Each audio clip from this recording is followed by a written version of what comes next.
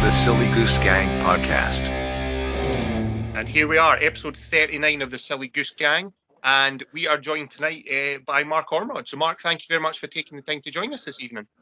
Thank you for inviting me, lads. It's a pleasure. And sorry about the previous diary conflicts leading up to this point. It's taken us a couple of weeks, but we finally got here. Absolutely. It's fine. I spend most of my life getting rejected, but it's usually by women, not hairy men, so it's fine.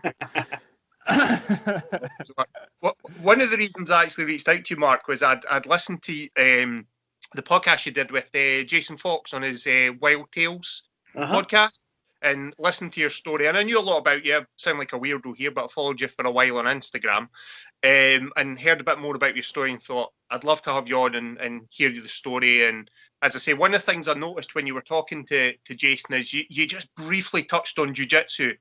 But because Jason doesn't really train, it kind of shortened, and I had a feel when I heard it that I could hear it in the voice that you were quite passionate about jiu-jitsu.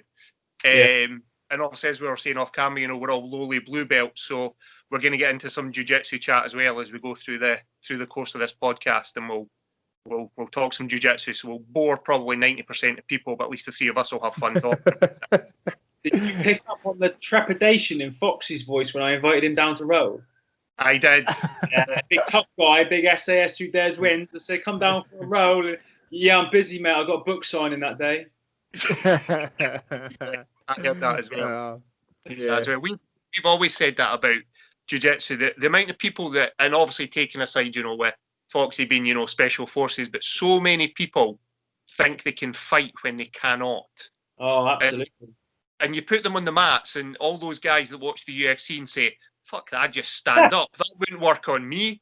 And then suddenly the gis wrapped around their neck, or you're rear naked, or whatever it might be, and they're tapping and panicking, and it's just a different animal, isn't it? Absolutely, I love it. Yeah, I know. I was one of those fucking idiots in the beginning who came from a boxing background and didn't believe that anybody could take me down. Shit's not going to work on me. Yeah. And our professor Dan, it was more embarrassing because he was actually naked at the time. He was butt naked, and he fucked me up. He tied me up in knots, and I was going, "What in the fuck is this shit?" Yeah. And then I realised at some point I had how vulnerable you are to those things, and had to get involved. And now it's addictive. So yeah, and obviously that's good because I get to fuck up Ali regularly. So that's always good fun. But yeah, so what? So you're involved with the is it Reorg? Is that the right? Reorg. Right, Reorg. Okay, so that's the military. But is that because that must be quite a new thing within the military, is it? So it's not within the military or without the military. Right. Okay. So it was started by a guy. I just said to you I was on the phone to him before we came on here. Right. His name is Sam Sheriff. He is currently still serving. He's in his last, I think, 7 or 8 months of service, and he would have done 22 years. He's a physical training instructor in the Royal Marines. He is the head of unarmed combat in the Royal Marines. He is a black belt as of last year in BJJ, and he's the founder of Reorg. Ah, okay. It started. Obviously, he had a huge passion for it. He spent, well over a decade just putting in the hours, competing, traveling, and you can't say Sam Sheriff and jiu-jitsu in two separate sentences, that they are one and the same, and he had this passion for it, and he understood the deeper level of it, about what it does and how it adds value outside of the dojo as well as it does in. Yeah. And he saw, guys like me coming back, having lost limbs, and guys suffering mental trauma, and he knew that jiu-jitsu could be beneficial for them mentally and physically. So he started taking guys on, training with guys, introducing them to jiu-jitsu, or sometimes reintroducing them after a traumatic the mats. And it's just been, the growth of it's been phenomenal. I mean, I'm happy to tell you the story of how we met. Yeah, on you go. Yes. So my background before I was injured, before I lost my legs, from about the age of 13, used to train and compete in full contact kickboxing, Muay Thai, and then in the Marines, I boxed at heavyweight. Oh, okay. When I lost my legs, I thought that part of my life was over for good, and it was hard for me to take. I knew I could still lift weights or do cardio and work out because that was important to me. But martial arts had been in my life since I was about 12 years old. And during my recovery and my rehab, I had several people approach me from different disciplines. I think it was karate and taekwondo and potentially one other. And they all told me that I could still train, I could potentially compete, and I could work my way up to black belt. Now, I dabbled in all of these as a teenager or as a young kid, as you do. You go from one to the other trying to figure out what works. And I just knew that they couldn't do that. I knew I don't have legs, so I can't kick. I've only got one hand, so I can't do the punching. I can't do I know in karate they do the kata, the kind of, I don't want to disrespect it, say the dancey side of thing, but you know what I mean? That kind of stuff. And I knew I couldn't do that. So I kind of just brushed it off. And then one day I was on camp. I was in the sergeant's mess at Royal Marines headquarters down here in Plymouth. And Sam approached me, introduced himself and said, would I like to come and train jiu-jitsu? Now, initially, I just thought, here we go. Here comes another one. It's going to promise me you can do this and you can do that. And it's going to be a washout. Because when I was a kid, one of the martial arts I dabbled in was jiu-jitsu, but I didn't know there was a difference between traditional Japanese jiu-jitsu and Brazilian jiu-jitsu. Yeah. So I thought back to when I used to run and jump over people and roll and break fall and shoulder throw people. And I just thought, it's another guy who promised me he could do this and he's not going to be able to deliver. But he's a Royal Marine, he's a physical training instructor. I'm going to go down and see what it's about. And I went down there. And that first session, when I realised this is ground fighting, and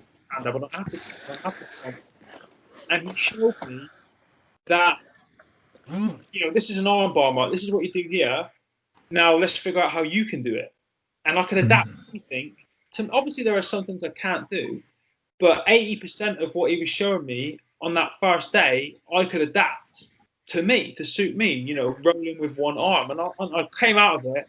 And I'll be honest, I was fucked. My head, I felt like I was going to throw up because my body wasn't used to rolling around backwards and forwards and upside down. And I thought I was going to yap everywhere. And, I felt like shit.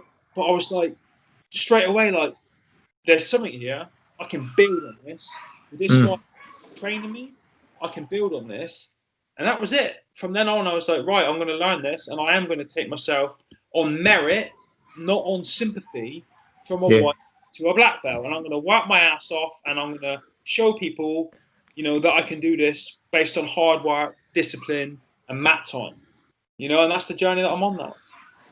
That's I guess that would be, as a lifelong martial artist, you don't want a belt on pay. You want to get the belt because you're fucking good. Yes. Yeah, that's a cool thing to hear because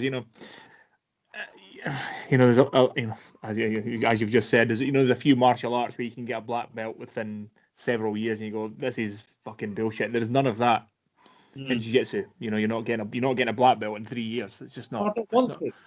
No, I think, and as well as, so our professor wouldn't give me a blue belt until I competed at white belt.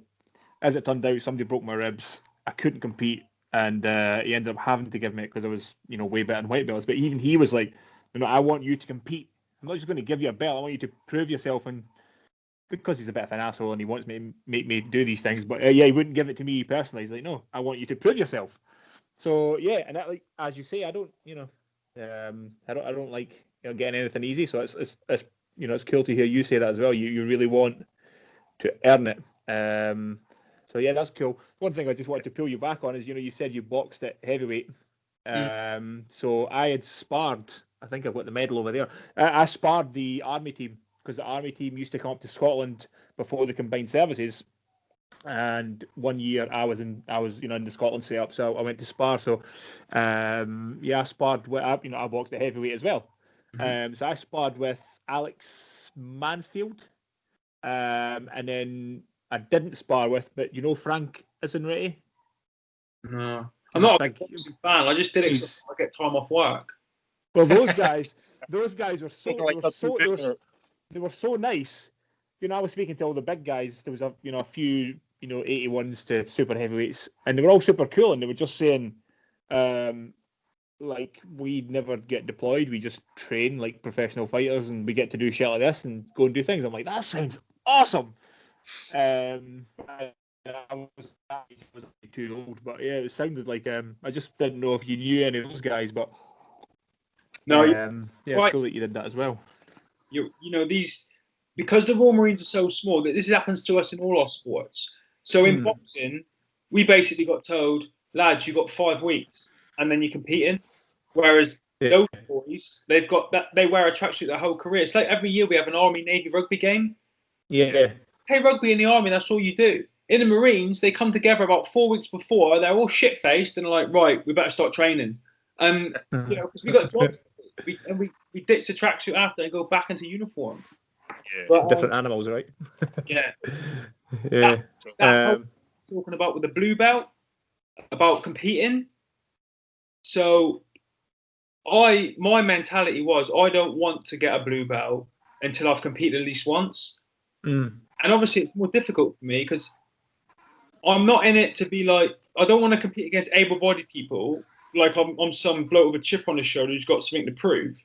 I compete against other disabled athletes, on the same level as me, triple amputees, double amputees, whatever it is, and full on go for it. And my whole plan was to get that one competition under my belt as a 4-stripe white belt before I got promoted. And I was lining it all up, right? And I was looking, and there was a competition in Manchester, and I was going to have to go against an able-bodied guy, but my options were limited. And then just before I did, I got promoted. So it was bittersweet. I was like, no, don't give it to me yet. Don't give it to me yet. Give me like 3 months so I can go compete. And then as it happened, training for that fight, I broke my femur. I got slammed on the end of my right leg and broke my femur and ended up unable to compete. So fuck. Yeah. Well, yeah, that's cool. It's, is there many other guys? Is there many other amputees training? Like, I can't, it's hard enough to get, matchups, just, like I'm 100 kilos just now at a blue belt. So white belts, there seems to be loads of competitions. And then once you start to get up belts, there seems to be less and less. But I assume the pool is going to be way smaller for, amputees. Yeah, and we started looking out in Abu Dhabi. And I think it's every April, they have a para jiu-jitsu tournament out there. Oh, okay. So that's potentially what we're going to look at. Problem being, and I know before we went on air, you said we're going to talk about the Invictus Games. So one of the issues that I've found with that, the same as with the Invictus Games and any other kind of para sports, is I have a high level of disability. So you imagine, you've got people that do jiu-jitsu and they want to compete. Then you've got disabled people that do it when they compete. Then you've got triple amputees that do it that want to compete. And the pool's getting smaller and smaller and smaller. And there's nobody out there.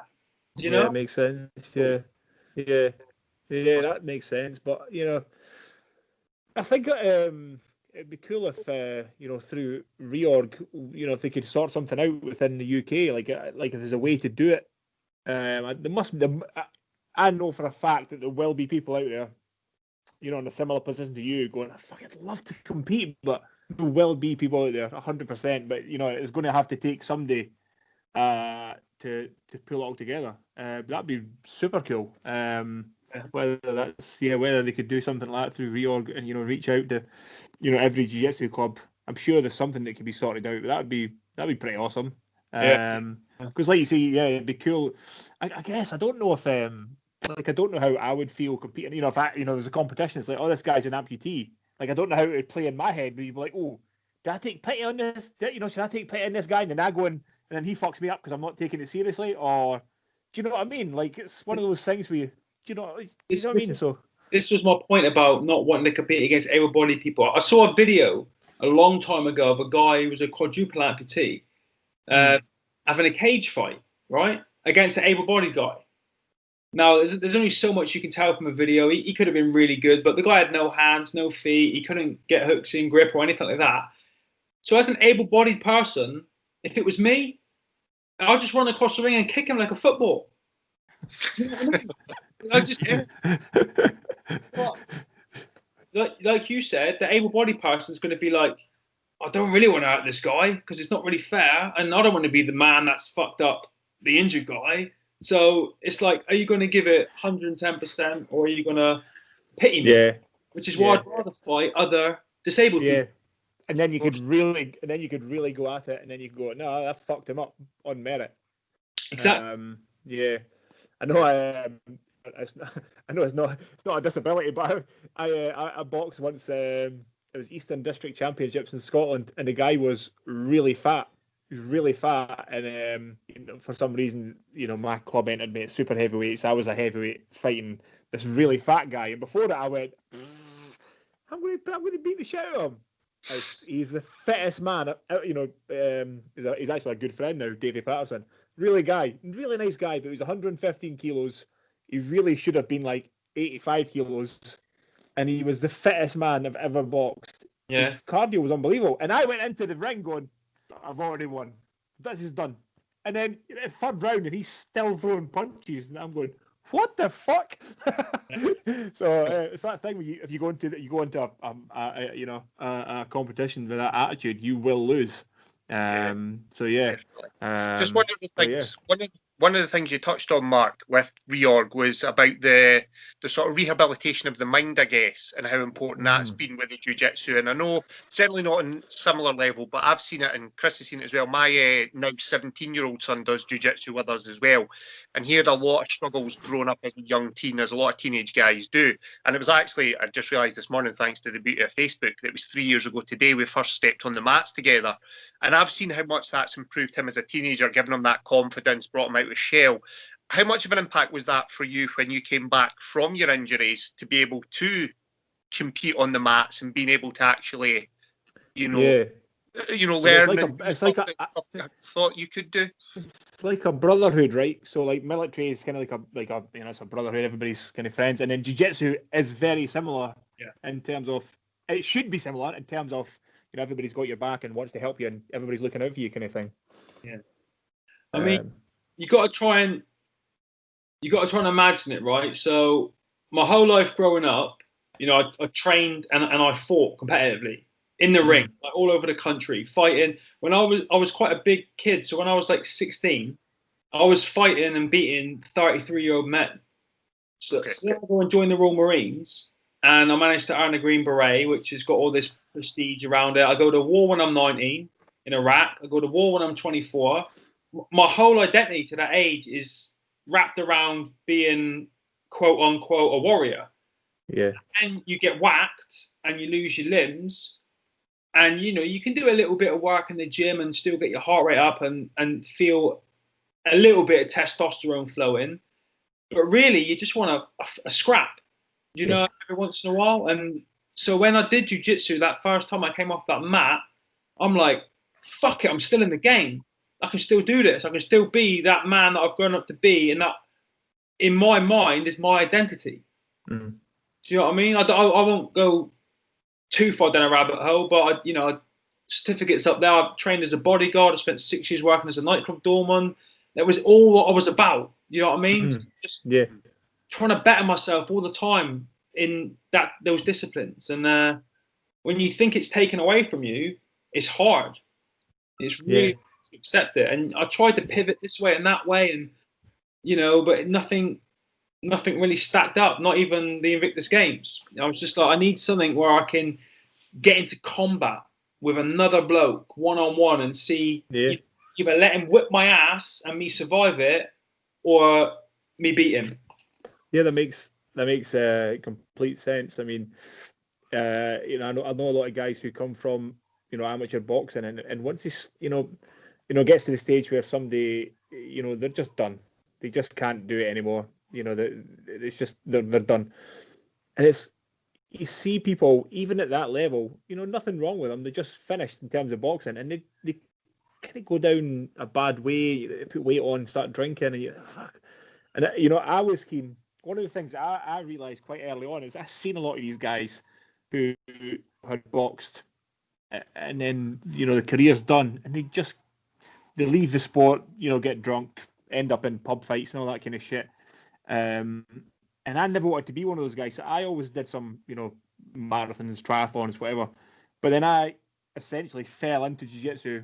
So I never had that kind of lull. Like you're saying, I like competition. I like fucking fight. I like a fight. So I was lucky. But you see guys who just fall out of a sport, and then it's like their entire, like as you say, their entire identity has been a fighter. And then once you take the fighter away from them, they just go, what the what am I? So it must be, that times fucking 1,000 for you. Coming out, with your,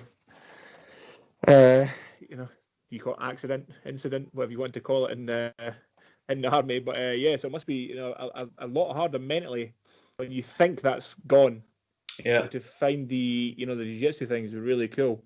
It's such a cool sport. But so like the Invictus Games, how does that at what point does Invictus Games happen for you? Like in terms of, did it happen at the same time as jiu-jitsu, and like when did that come in? So I was actually sat here right where I am right now on it was December 2016. And this is my home office where I am now. I'll come in and I'll start sketching out my goals for the following year. So it'll be like health and fitness, business, family, and I'll start putting these subheadings in, and then I'll sketch out all of my goals. And I got halfway through the process, and then I realized that 2017, because I was blown up on Christmas Eve 2007, that Christmas Eve 2017 was 10 years. Since I've been injured. So I thought, well, why don't I do something this year that I've not done before in celebration of 10 years of life? Okay. So I literally sat here in this chair and I closed my eyes and I just started thinking, what haven't I done? What haven't I done in this decade that I could do that is going to mark this occasion, and also what I like to do, push myself forward and grow. And I realized that I'd not done any sport. Nothing. I had got a job. I worked full time with the Royal Marines charity. Been doing that for 10 years. Had more children. Got a house. Got everything else I needed. I had done. Learned to use my prosthetics full time. Got rid of a wheelchair. All that stuff. And I was like, I've done no sport. And I'd not done any because none of it floated my boat. I used to look at it all and think I had that, again, martial artist mindset on like, I don't want to sit down and play volleyball. That's not what, warriors do. Yeah. You know what I mean? It's all just a bit there. So I just, forgot about it. And then I thought, I haven't done anything. I'm gonna do sport. That's going to be a nice way for me to celebrate 2017, 10 years. And then I'll go on and figure out what to do the year after. Now the Invictus Games was 2 years old at that point, and I had seen my friends and colleagues competing, winning medals, which is great. But what got me more was that when all the cameras had gone and, the smoke and dust and everything had settled, I saw how much they'd improved in their personal life and their confidence and motivation and all that kind of stuff. So I was like, right, I'll have a go at that. And I knew it was, it's not Paralympic level, but I knew it was high level. It was more than, county or national or whatever. So I thought I'll give that a shot, not even expecting to make the team, because I was in none of those circles, none of those cliques, never done a single thing before, but I applied for it and I was fortunate enough to get through, went to the trials, just gave it everything that I had at the trials. And then you've got to wait a couple of weeks while they go through, I think it was 700 applications for 72 places. And was lucky enough to make the team the first year round. So then I kind of sat down and thought, I better really do some training, because I only wanted to do it once. My whole thing was I'm going to turn up there, I'm going to go like a maniac, I'm going to come back with a suitcase full of gold medals, drop the mic, and then walk out. That's what I thought. When I actually started training, I realized that it was actually really difficult. Yeah. I thought all I had to do was turn up, be super fit, apply brute force and ignorance, crash people, and then walk away. And then I realized actually these guys are pretty high level as adaptive athletes. Do you think, Mark? Sorry to interrupt you. Do you think these guys? Do you think they all try harder than like me and Ali would do because they want to prove people fucking wrong? Some do. Do you think it means so much? Some of them do. Some of them, I think, have the similar mindset of me, where it's more of a personal growth thing. You set yourself a challenge, and you're like, I am going to do that. That's for me, and that's why when I did it, I set myself the goal of coming back with all gold medals. I was like, that's my goal. That's my personal thing, and that's what I'm going to do. And so, just next door in my garage, I would be in there at 5 o'clock, at least 3 mornings every week, doing cardio on the hand bike or the rowing machine. Then I'd work all day because I work for, like I said, the Royal Marines charity.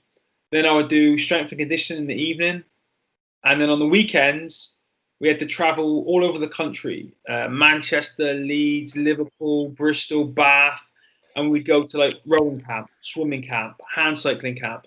So it was a big commitment, especially with 3 kids and a wife at home, a full-time job and all that. But I just thought, right, I'm going to do this, experience it, tick that box, get those medals, job done.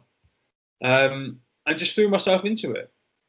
It didn't work out how I had hoped the first time round, for various different reasons. But that's why I went back a second time. I came home and I was restless, and I just couldn't stomach the thought of not having the gold medals. Just, are you guys going to show the video of this as well? Yes. Yeah. Okay, so I'll just quickly show you this if I can. Yeah. I don't know if you guys can see that. Yep. Oh, look at that. Nice. Fuck yes. That's awesome. I like that. When I came back, I had my friend make that for me, and he put my 2 silver medals in it, and he put my 2 bronze medals in it, but the 2 top slots he left empty. And so I put that on the wall next door in front of my hand bike and my rower, and every morning the second year I would just stare at those empty slots and just hammer myself and think there's no way that I'm coming back without filling those slots. The rest of them, I couldn't. There's 1, 2, there's 5 more up there. I couldn't fit them in the frame. All right, fucking calm down, fuck's sake. There's a whole bunch sat on top of the filing cabinet, but that was a really good visual aid for me when I was, because it's hard getting up at 5 in the morning when it's freezing fucking cold in the garage to try and motivate yourself to do like a 40-minute hit session before work. I'm walking around on my ass everywhere. My balls are dragging on the floor. It's freezing cold. I don't want to do this. But then you look at that and you see those gaps in the frame, and you're like, I can't go another year without filling them. So that makes sense. It was a real good visual motivator for me. So I did. I have something similar, Mark, where I didn't go to the Invictus Games, but so I failed last year. I signed up for the Keltman Triathlon, which is one of the hardest iron distance triathlons on the planet. It's fucking brutal, and I failed. So I was supposed to do it this year. It got cancelled, so I'm doing it next year. But I've left my number. You get a little sticker to put on your bike with your race number and the Keltman thing, and I left it on the crossbar. So every time I get on that bike, I have to look at that and go, I didn't fucking finish that, and it infuriates me. Because you could have done better. As you're saying, it's horrible to get up in the morning. It's pissing down rain. It's dark. Maybe I could have went an extra mile, but that will do. So I left that on there. So every time I got on that bike, I have to look at that and go, I fucking failed, and it drives you insane. So yeah, kind of similar kind of idea. But so the 2016, did you feel that you had left some, like, did you feel like you hadn't trained as hard as you could have done, or you didn't put 100% into everything, or what was what was the thing that kind of got you the most? You mean why I didn't get the gold medals? Yeah. Was it just not quite good enough? What was the situation? Or did the competition level surprise you? Maybe did Yes, you think, yeah. Mando, I've had the green beret, we can smash it, no bother, no one's fitter than Mando's? There was a bit of that, but I don't like talking negatively or saying anything to make it sound like there's excuses, but there were issues with classifications. So I'm missing 3 limbs, and basically anyone in my classification should be missing 3 limbs or more, and somehow people that had both their arms were getting in there, and obviously that's a huge advantage. And afterwards it was even verified by the judges and officials that they were in the wrong race, but there was nothing they could do after the race. So I was a little bit angry. It happened several times where I potentially should have came away with gold medals, but because somebody with more limbs than me had accidentally got into the wrong race, they walked away with the prize. I suppose it's tough, as you say, not making excuses, but I mean that doesn't seem like an excuse. I think that's more a statement of fact. Is there like a, obviously I know there's like like circulation things and that with losing limbs, but is there like a percentage where like each limb you lose, is there a percentage that your performance would drop kind of thing? Like, so somebody's got, so you're saying guys with 2 arms are competing against you. Is there like, does that make it like 10% harder for you, or however, is there like a way that you could kind of quantify that as like in terms of your performance versus their performance, how much more difficult it was for you than somebody in your category with more limbs? I mean, I don't know what the actual statistics are, but I'll give you an example. So I'm missing both my legs above the knee. For me to do anything, to stand still, to walk around, do anything, takes me between 300 and 500% more energy than it would take you. Okay. So I don't know what the actual statistics are, but the thing about like disability sports is, and this is an example where it'd be completely fair, is if say you've got 2 blokes that are rowing, right? And they're both triple amputees. Now I'm missing both my legs above the knee and my right arm above the elbow. Now I could row 100% legally and legitimately against another triple amputee who's missing both his legs below the knee and his arm below the elbow. So he could put his prosthetic legs on. He's got 2 knees to drive with and 2 elbows. So he's got 4 points of contact and 4 points of power against my 1 elbow and a shoulder. Right, that makes sense. Yeah, 100 times easier for him rowing. Yeah. And it is. So little things like basically every joint you lose makes it harder. Yeah. That's kind of what I was meaning. Yeah, that makes sense. Yeah, it's like a completely unfair advantage that they have over you. Yeah, that's legitimate. That's legal. And yeah. No problems with that. But if you've got a guy who's got 2 full-on arms. And everyone in the race above him has got 2 full-on arms, then that's where he should be. Okay. But it's, it is what it is. Yeah. So did you ever? This was a little bit of a segue off, similar on what you're talking about, Mark. But it was in I think it was the Paralympics, and there was the story. Did everyone hear the story about the Spanish basketball team from about 10 or 12 years ago? Because there was a category in the Paralympics where it was for people that had like essentially mental disabilities, but it was done on the basis of passing a test. So you had to pass a test, and if your IQ was below a certain level, you qualified at this grade of lower mental disability. So what the Spanish team did is they got all these B-level professional basketball players to essentially flunk the test. Because if you know the answer is A, you put B and it lowers your IQ.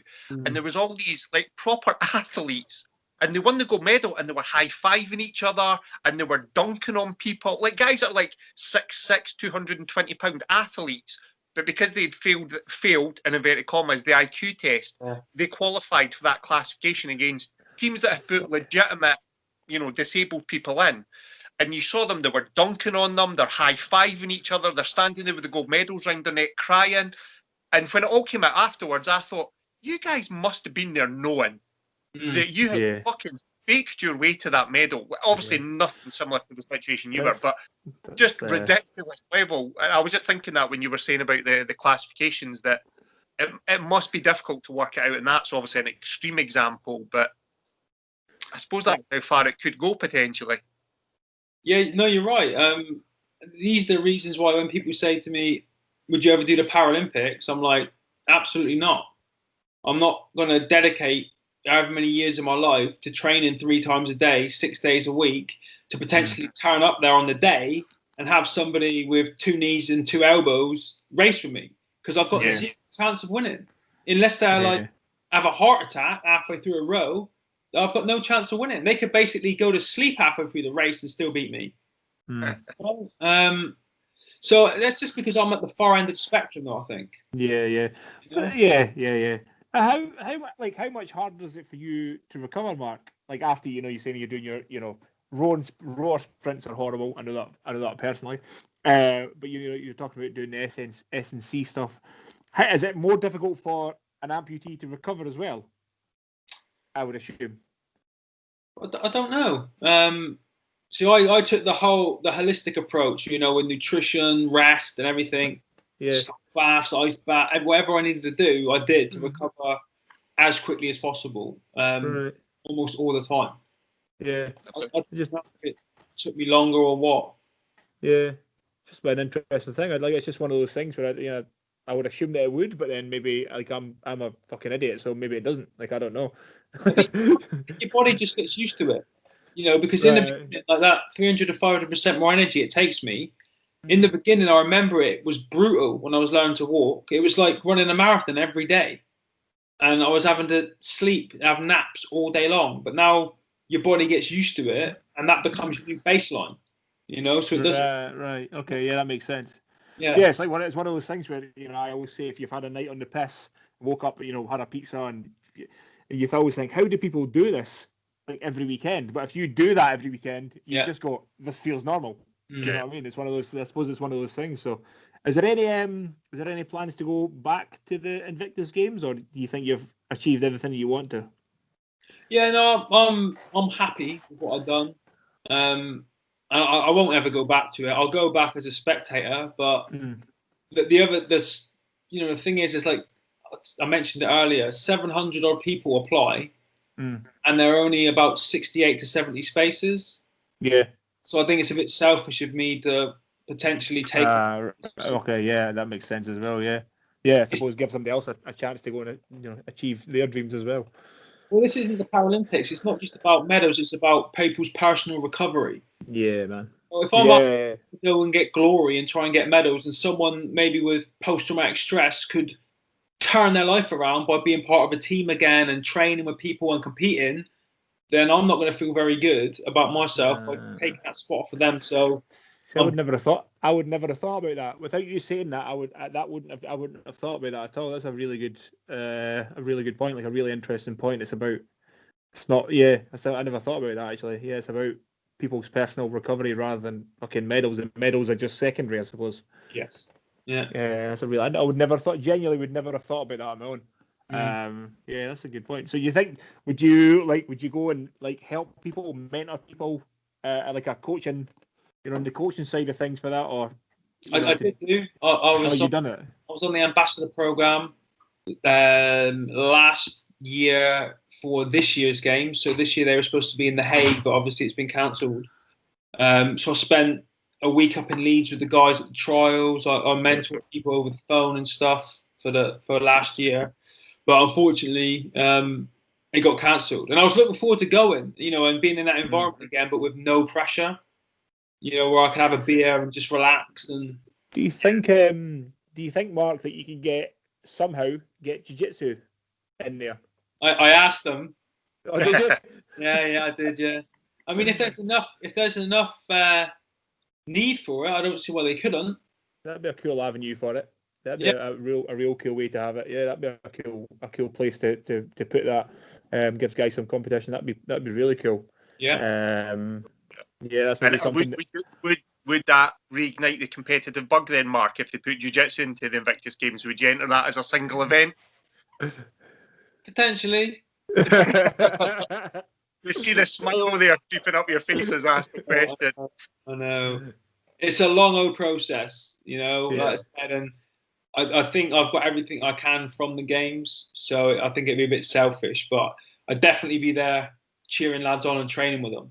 Yeah, I think that's that'd be a really cool little project for you if you could use your influence to try and get jiu-jitsu in there somehow. That'd be fucking pretty cool. For a lot of people, and it gives everybody something to aim for. Amputee jiu-jitsu guys, that'd be pretty cool.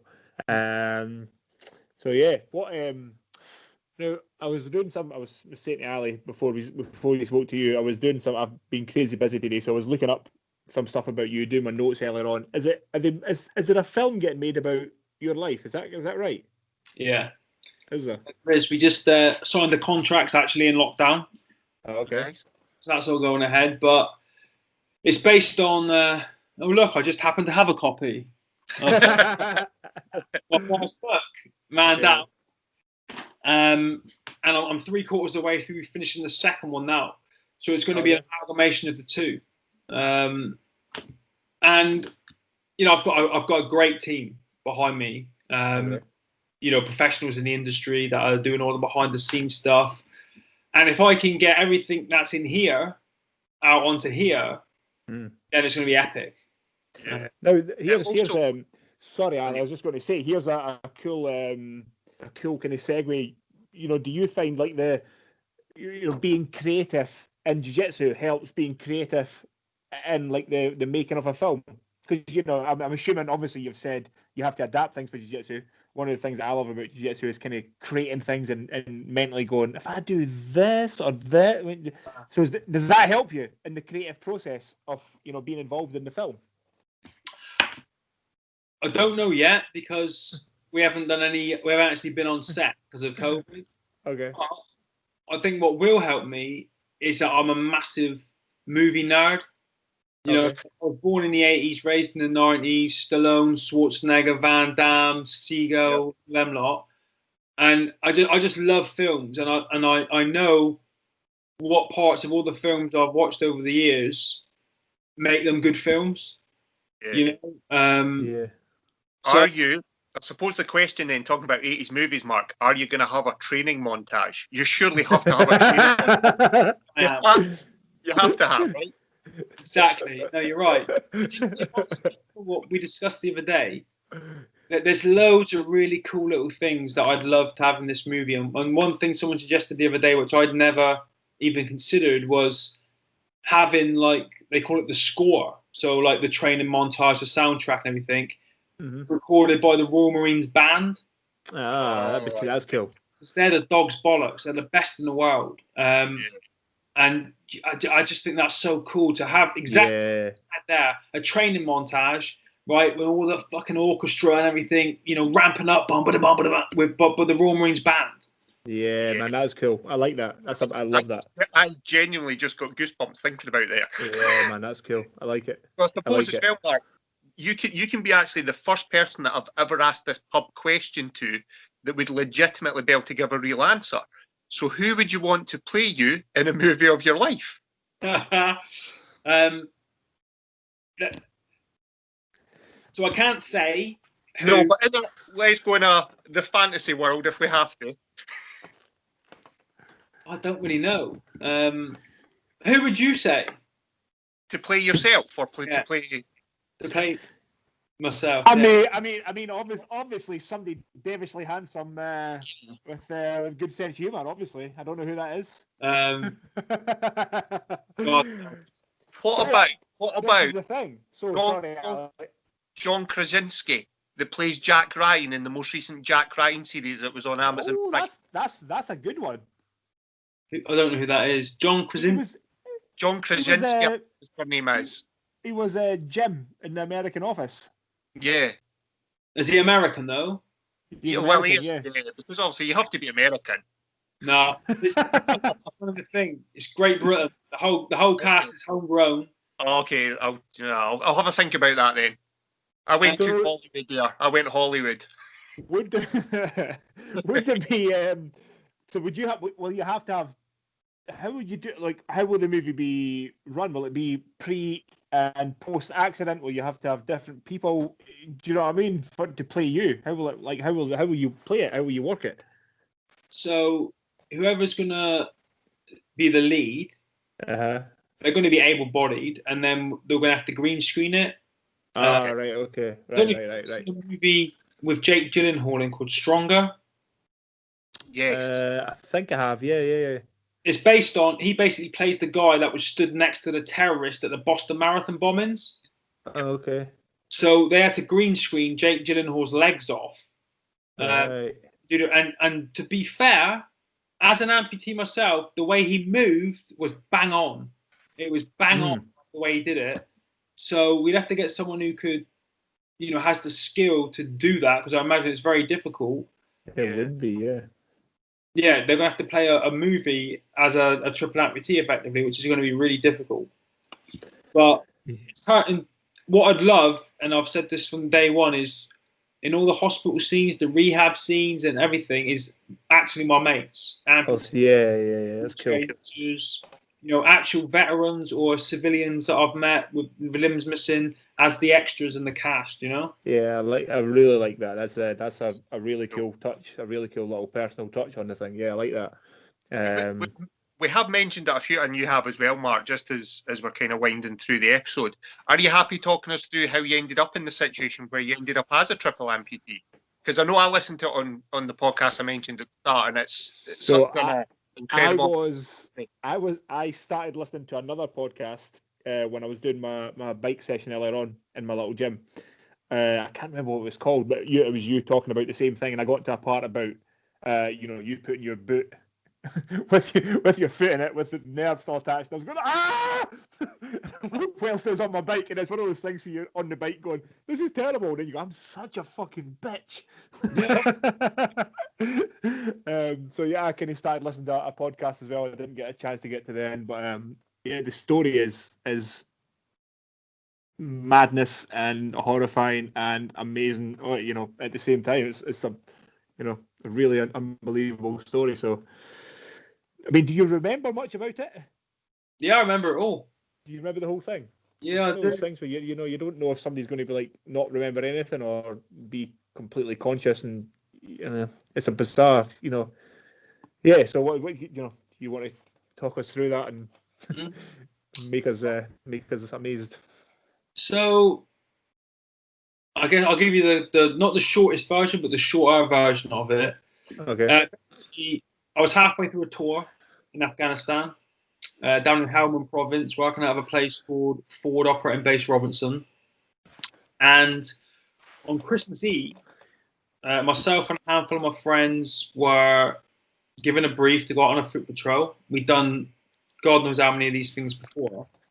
And it was just really so when you go on these patrols, generally you've got a mission. It's like there's an enemy over there, go disrupt them. There's a weapons cache there, go blow it up or confiscate it.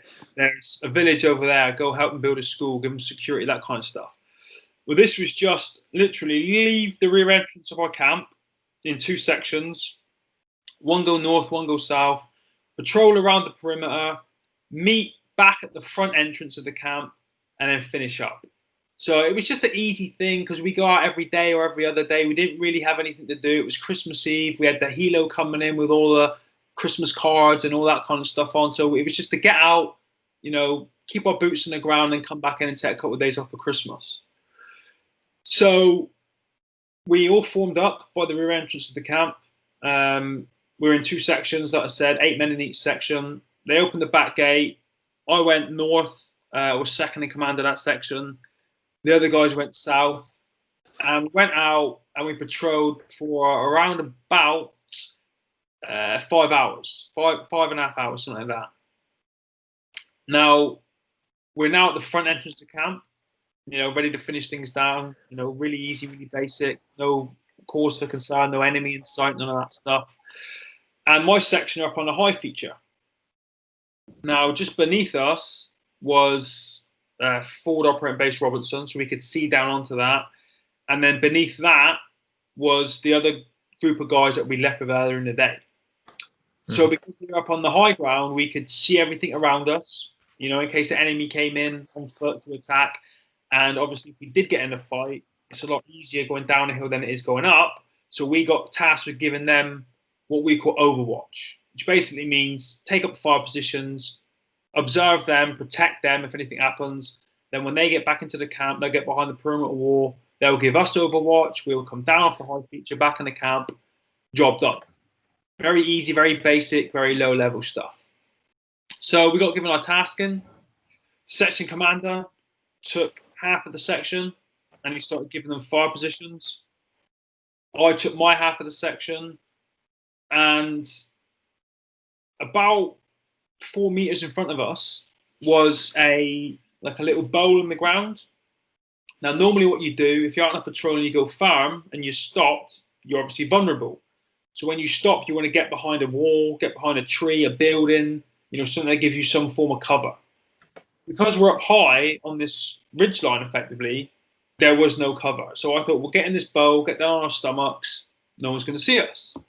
So we jump in, the lads will start taking the 5 positions. I stand back, do some observations, a couple last-minute checks, that kind of stuff. When everyone's happy, I start walking over towards the position that I selected for myself.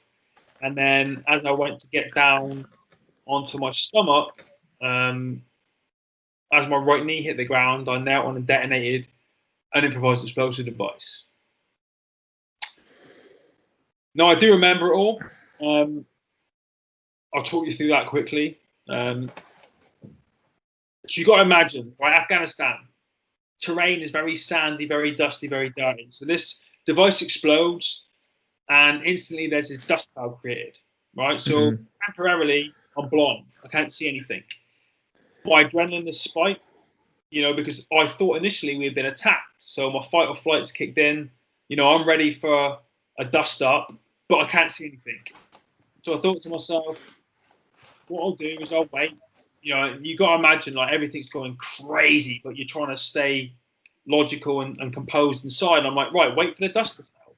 Then you can see. That's step 1. Look around, figure out what's going on, figure out where we've been attacked from. That's step 2. Then start shooting. Step 3, tactical withdrawal. Step 4, everyone gets out safely. So I waited, and the dust cloud got to about chest height. I looked around, panicking a little bit, hoping that none of my team had been hurt or killed, but I couldn't see anybody. So I carried on waiting, and then the dust cloud eventually got to about, 6 or 8 inches from the floor, hit the ground, and disappeared. Now, when it disappeared, I looked down to where my legs should have been, and they had both been completely torn off from the knees down, which is very surreal. Anyone listening to this who's been in any sort of trauma accident, like a car crash or whatever, will understand what I'm saying when I say that. It's you sit there looking at something that's happening, kind of know it's happening, but it doesn't feel real. There's no pain, So I sat there kind of looking, just in disbelief, what am I looking at? My brain couldn't comprehend it and make sense of it, because there was no pain either. And I'm looking at it, and it's all this blood and claret and fluid just draining out the bottom half of my body. And probably about, it's not the way your mind works. 2 seconds later, I'm like, my team. So I just completely ignored that and started looking around, for the rest of the team. And then I saw over my right shoulder the guy in charge, Corporal Sean Helsby, looking at me. Me and Sean went through training together in 2001. We've been friends a long time. And I kind of just looked in his eyes and saw the shock and the lack of colour in his face, which, even though I was in that kind of state of disbelief, not really understanding what it was I just looked at, looking at him then kind of gave me a bit of a confirmatory signal that something bad had happened. So I went to look back at my legs just to kind of really be like, this is happening. You need to do something about this. And as my eyes swept across the ground, I got to about the 3 o'clock position, and I saw my arm just lying there in the sand. You know, it was still attached to my body, but from my bicep to my wrist, the whole thing had been ripped open, and all the bone was completely shattered. My hand was okay. My thumb was a bit fucked up, but the rest of my hand was okay. And I picked my hand up, and this arm just kind of flopped from where the elbow was. And I just kind of looked. I don't know why. I put it in front of my face and kind of looked at it and turned it around a little bit. And then I just dropped it in the sand and just screamed, like in just pure frustration, you know, because my mindset at that point was, what a fucking dick. Do you know what I mean? You're trained to the highest level you could be trained to, you know, in the regular forces. You can fist fight, you can firefight, you can knife fight, you can do whatever you need to do toe to toe with somebody. You're capable, yet you're a dumbass because you just got beaten by a lump of metal in the ground. And I was so angry, I just screamed, and I was like, ah! And then I started to think to myself, I've put everyone in danger, you know, because generally what happened in this situation is if a landmine goes off, you know, and the enemy know that there's a casualty, they'll follow it up. They'll come over the hill then with the AK-47s and try and take everyone out. So I'm then panicking, thinking my team are going to get killed now because of me, because they're all going to be trying to help me and concentrate on me, and then they're going to potentially get killed. So, you know, I let out this scream. This little crater that we were in, I've read the report that was written after the incident, and it's now, I think it was 12 feet deep by 15 feet around. So I took my helmet off and I threw it away, and I just slumped back against this big hole that we were in the ground, and I waited to die. You know, because I knew in that situation, as counterproductive, I guess, as it might sound, is we're trained not to go running in to help the casualty. Risk setting off other devices. There's other landmines around there, which there were 6 more. Someone could have come running in, set them off, and killed themselves or killed me. So I knew that no one was going to be running in quick to get me. And I looked at everything that was coming out of me, and I thought, that's it, you're done. So I just slumped against the incline, closed my eyes, and I waited to die. Now, in the distance, I could hear this diesel engine, like screaming, you know, in the distance. And I kind of knew from where I was and where the sound was coming from that it was likely the medic and that he was coming out to get me. So I just lay there and, you know, I'm trying to communicate with my team. They're all shouting at me, trying to make sure I'm not passing out. And I follow the noise, and I hear it stop at the front entrance of camp while they move the gate. I hear it go down the hill. I hear it go along the dirt road. I hear it stop.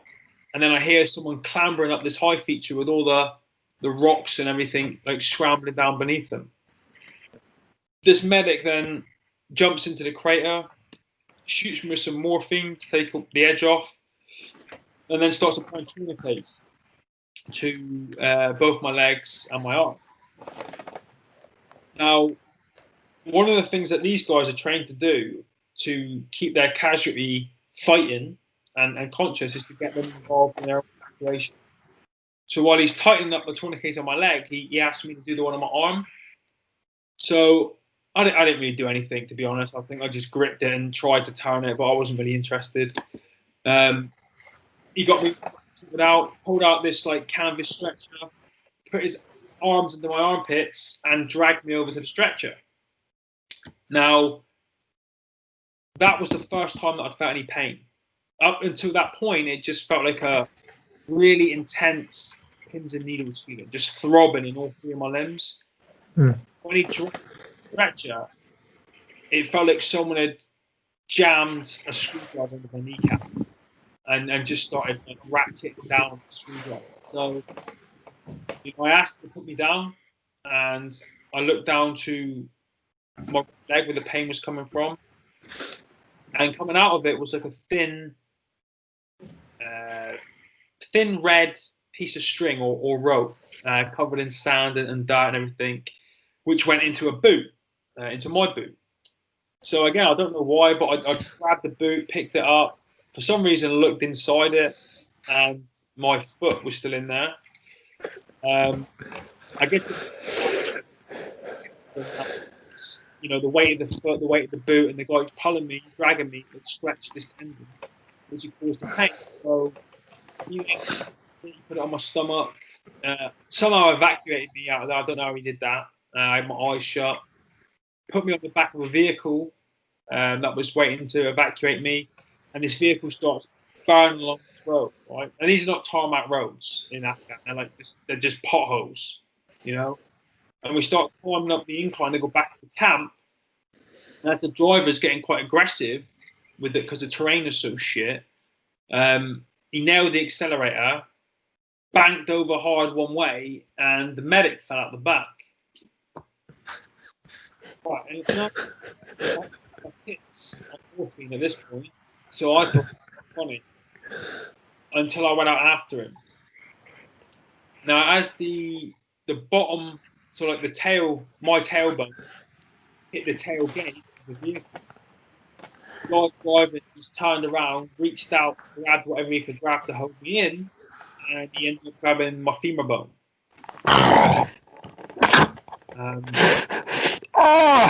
Right.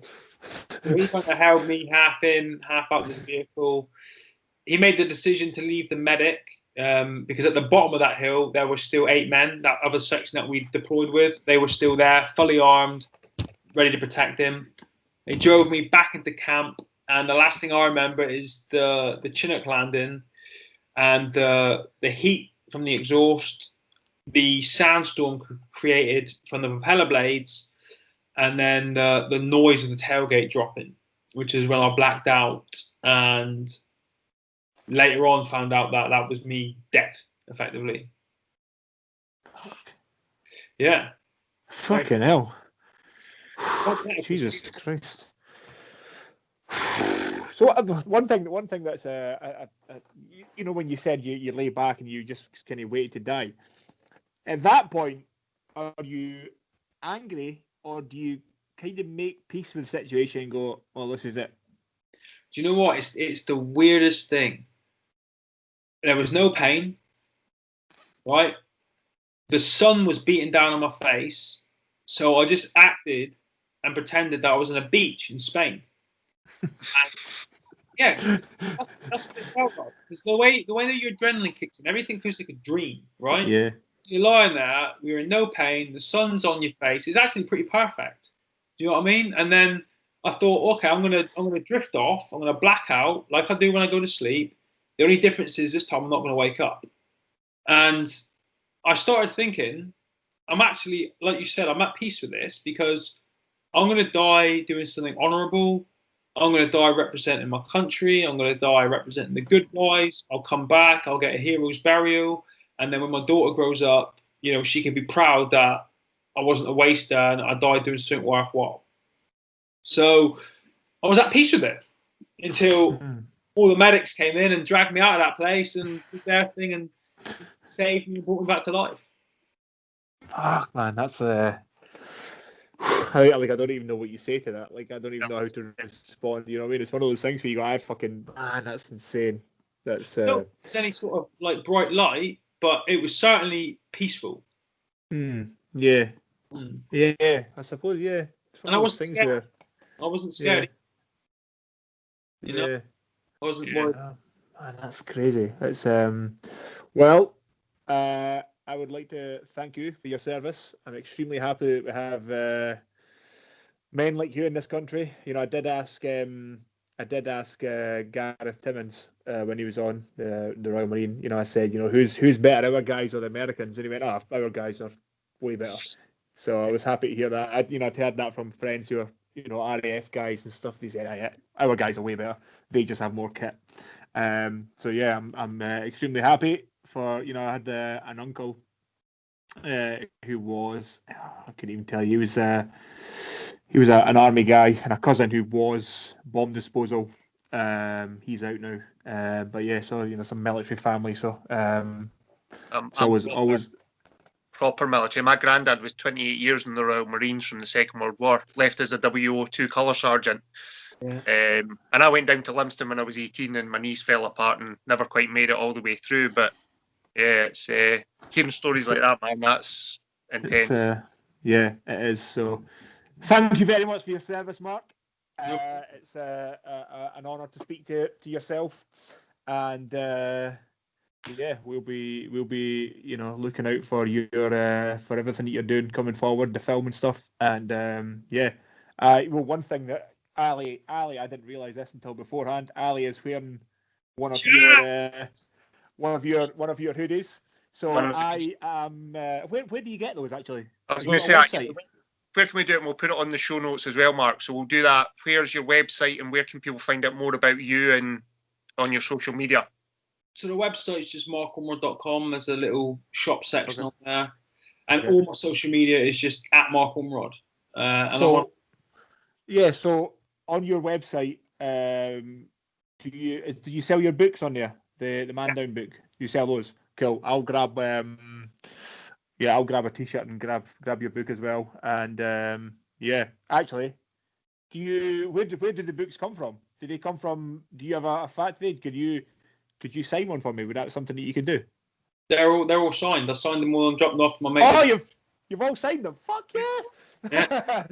Okay. Well, I'll get one of those, and I'll get one of your t-shirts or hoodies or something, or both or whatever. And I didn't realise that you had some merch, so I always like to buy UK military merch. I always buy what's the name of the coffee company? Contact. Yeah, that's the one. Yeah, that's it. Yeah, so I'll buy their coffee and stuff. So I like to support UK military stuff. So I'll go and grab some of that stuff. And like I say, you also have the best hashtag sticker when the hoodie came through. Your hashtag no limbits. Oh yeah, no limbits. That made me laugh no end. That's good. Absolutely tremendous. It was supposed to be. The B's supposed to be silent on it, so it's supposed to be a play on words that says no. It's no limits, but the B. Yeah, yeah. Some people understand it, others don't. Yeah. That's a bit of no, I loved it. I loved it was no limits and also no limbits. It played well, genius. And I can, as I say, just for the camera, no limit hoodie. They're tremendous. Awesome. They're quality merchandise. Thank you. Awesome. Well, we've just done about 70 minutes there, Mark, so we've taken up more than your time. So we really appreciate you taking the time. As I say, we'll add in your social media and your website onto our show notes, try and get some bodies sent your way. But Mark Ormrod, thank you very much for your time this evening. Thank you, lads. Appreciate it. Okay, thanks. Episode 39, done and dusted.